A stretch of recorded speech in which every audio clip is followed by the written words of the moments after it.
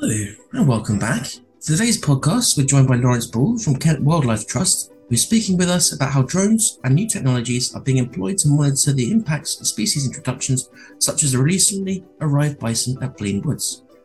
If you'd like this episode and like to follow more on this project, please follow the links in the description. If you'd like to support us, you can make a donation at restoreourplanet.org or follow us on LinkedIn, Twitter, Facebook, or Instagram. Enjoy the conversation. Hello, and welcome back to Restore Our Planet Podcasts. I'm your host, Jack Cole. I'm joined today by Lawrence Ball, who's talking with us from Kent Wildlife Trust about drones. So, Lawrence, welcome. How are you? Hi, Jack. Yeah, thanks for having me. I'm very good, thank you. Very well. Fantastic. Okay, so to kick things off, mind telling us a little bit about your background? Yeah, so my name's Dr. Lawrence Ball. I'm the Conservation GIS Remote Sensing and Data Officer at Kent Wildlife Trust. Bit of a mouthful.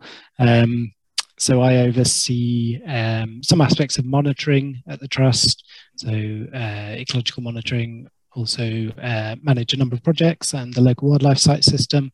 But one area that I've been learning over the sort of past year and a half is the use of drones for ecological surveying, and specifically in the Blean to try and understand the effects that the bison and other livestock that we have are having on the vegetation. So it's been a really interesting process. That's okay. And what have you been discovering? What have you been finding? So we basically have been using the drones the drone, which has a multispectral camera and a just high resolution normal lens, to try and build 3D models and ortho photos of multispectral imagery, which can tell you things like the chlorophyll content of leaves and moisture on the ground and that sort of thing. And we'll go into this in a bit more detail later, but we're basically doing this in 3 different treatment areas in the Blean. One area has the bison, another area has longhorn cattle, and another area doesn't have any livestock. That's the control. The plan is to do these targeted surveys, a number of surveys in each compartment, and try and detect the effects of the livestock on the vegetation. All right, fantastic. So to kick things off, would you mind telling us or laying out the steps involved in a survey, sort of from step 1 all the way through to carrying out the project? Yeah, so sort of a typical day and a half. So a bit of time is spent before planning for the survey. So this involves doing flight planning documents. So this is checking the airspace where you're going to fly for any sort of restrictions, checking for any notice to airmen, which is things that are sort of put up on a shared system. If you're doing sort of activity in the area in a certain location, we need to check the weather, of course. We can't be too windy, else the drone will get blown off the Kent coast, which is not ideal. So our drone has a maximum wind speed tolerance of 27 miles per hour. So most days we're okay. What else have you got to check? You've got to create some maps of where you're going to fly. And then, of course, you've got to plan the actual survey itself. So that involves deciding on your survey site, putting together a sort of polygon in GIS to tell the drone where to fly. And for most of these surveys that we're doing, they're all automated. So you plan the flight path before you go, and then technically it shouldn't take too long to get set up and send the drone up to start the surveys. Okay, so you don't steer it from the ground. It actually already has like a pre-programmed pathway. Exactly. Yeah. Oh, interesting. Yeah. I mean, okay. we can do manual flight, and that's sort of how you train. But I guess really the training is more difficult than the actual work in the end, because it really is sort of just press go. And when we arrive at the site, we first need to go and find where we need to take off from. So this is actually really challenging in the Blean because of the fact that the whole area is covered in thick, broad-leafed woodland and conifer plantations. So if you can imagine trying to fly a drone over a patch of woodland, but you're stood next to it, you're only going to see it for 100 meters before it disappears behind the tree line. And one of the key restrictions for our work is that you need to maintain line of sight with the drone at all times. So on open sites, it's a lot easier. You can sort of cover the whole site. But in thick woodland, you have to try and find an area that's sort of clear enough so you can get far away from the forest edge, so you can see the drone over the forest doing the surveys. And why is it you need to keep constant eye contact with it? It's for safety. It's so that you can Okay. avoid any incoming sort of air hazards, low-flying helicopters, gliders, all those sorts of things. Right. Okay. Yeah, yeah. Oh, I thought it might be so it doesn't get stolen, or Maybe that as well. yeah, right? yeah, sort of slingshot it out the sky or something. Okay. Yeah, that wouldn't be ideal. Right. Okay. And what are some of the data that these drones are basically sent out to gather? Yeah, so what we are collecting are two types of data. So once you've sort of found your takeoff location, put your GCPs down, which are these mats, which are black and white with crosses, so that you can include them in your imagery.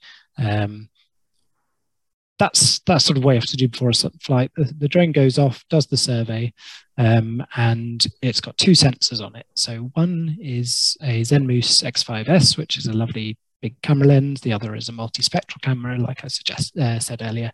And that's very cool. It's a similar, I don't know how similar it is, but it's the same sort of data that you get from satellite imagery, where you see things online like how much the Amazon has shrunk in the last 50 years or something. So it's a combination of, one metric you can get from it is NDVI, which is a combination of the red and near infrared bands, and that detects greenness in plants. It detects the actual chlorophyll in the leaves.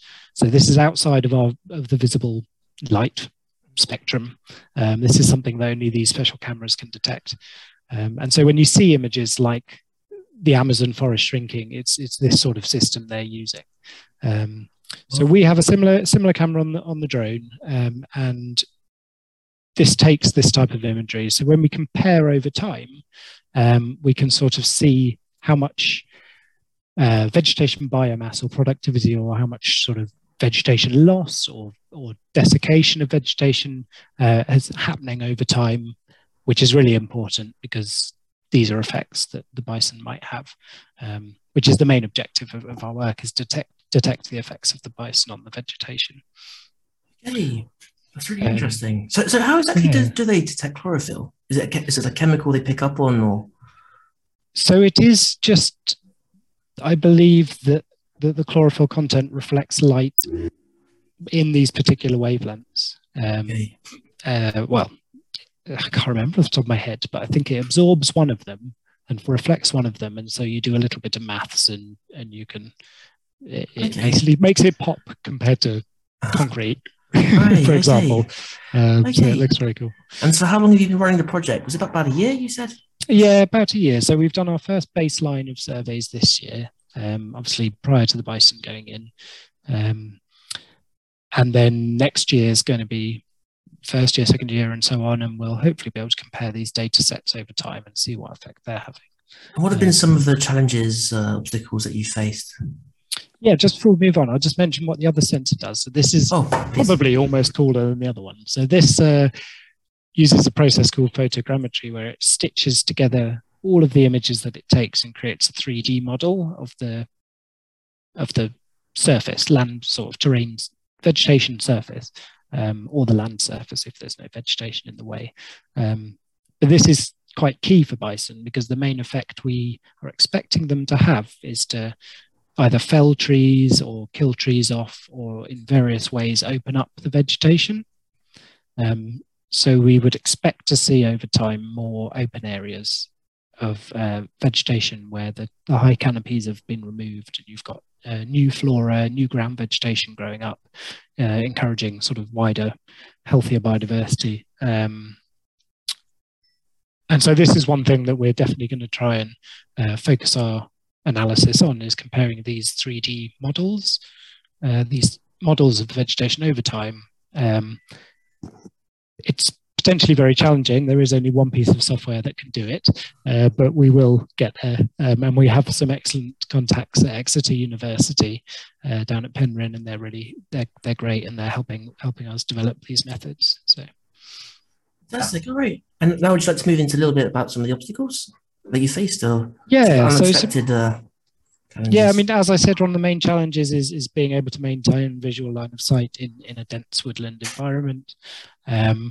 So far, I've not crashed it, so that's good. that would be quite an issue. You do have to take a lot of care when you're setting up the drone, making sure you've got the right propellers on the right things, because one mistake there and it, the drone, you could have major issues. So it's just really taking time to make sure you're prepared. That's the key thing.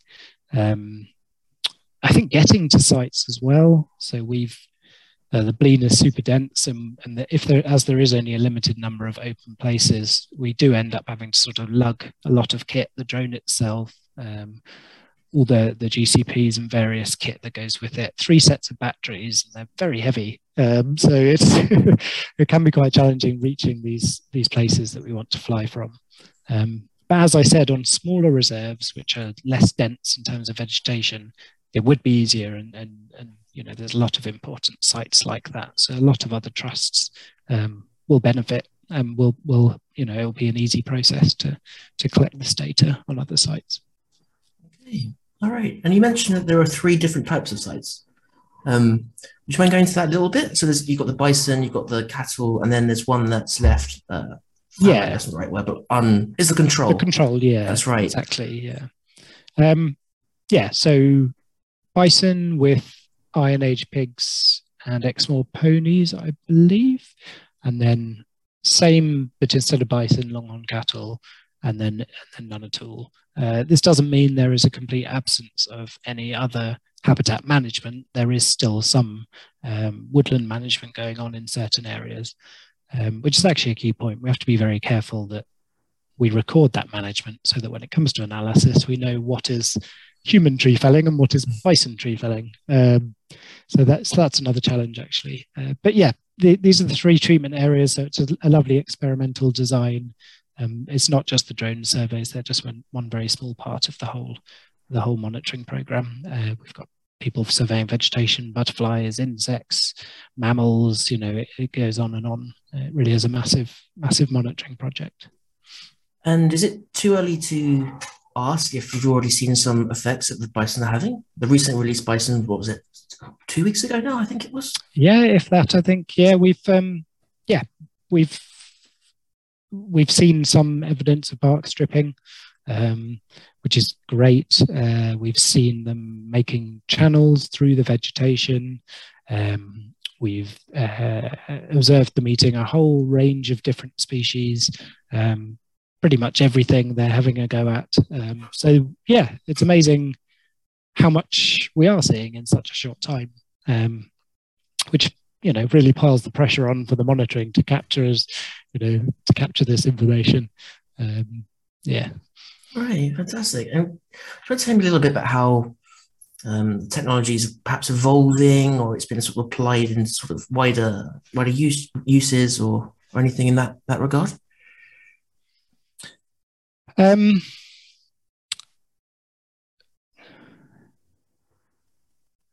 So in terms of drones, it is evolving very quickly. Things like battery capacity is evolving, which gives you longer flight times. Things like the resolution of the cameras that are involved is getting bigger and bigger. There's a new drone just out that's got a 40 megapixel camera.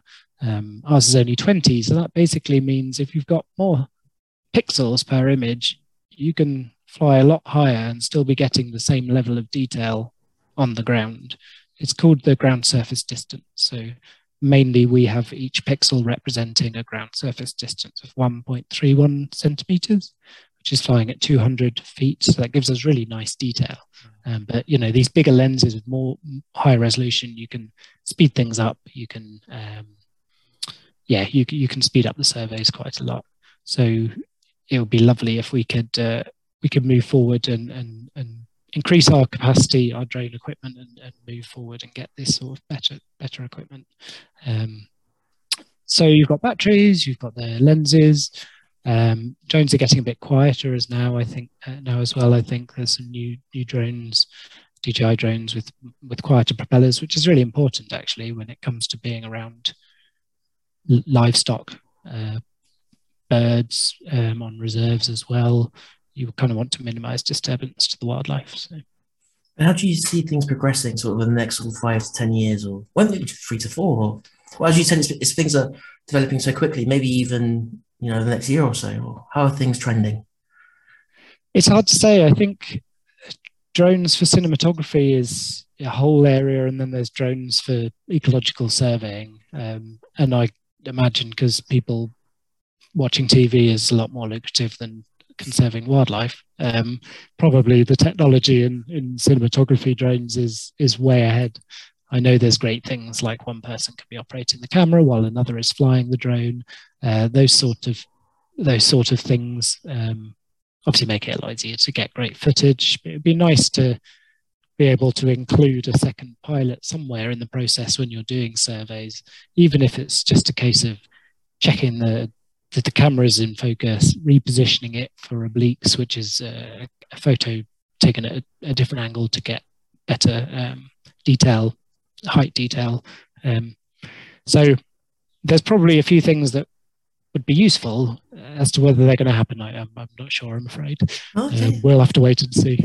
All right, wait and see. Okay. So, Lawrence, is there anywhere that people could follow your work or see what you're up to, or sort of learn a little bit more about drones?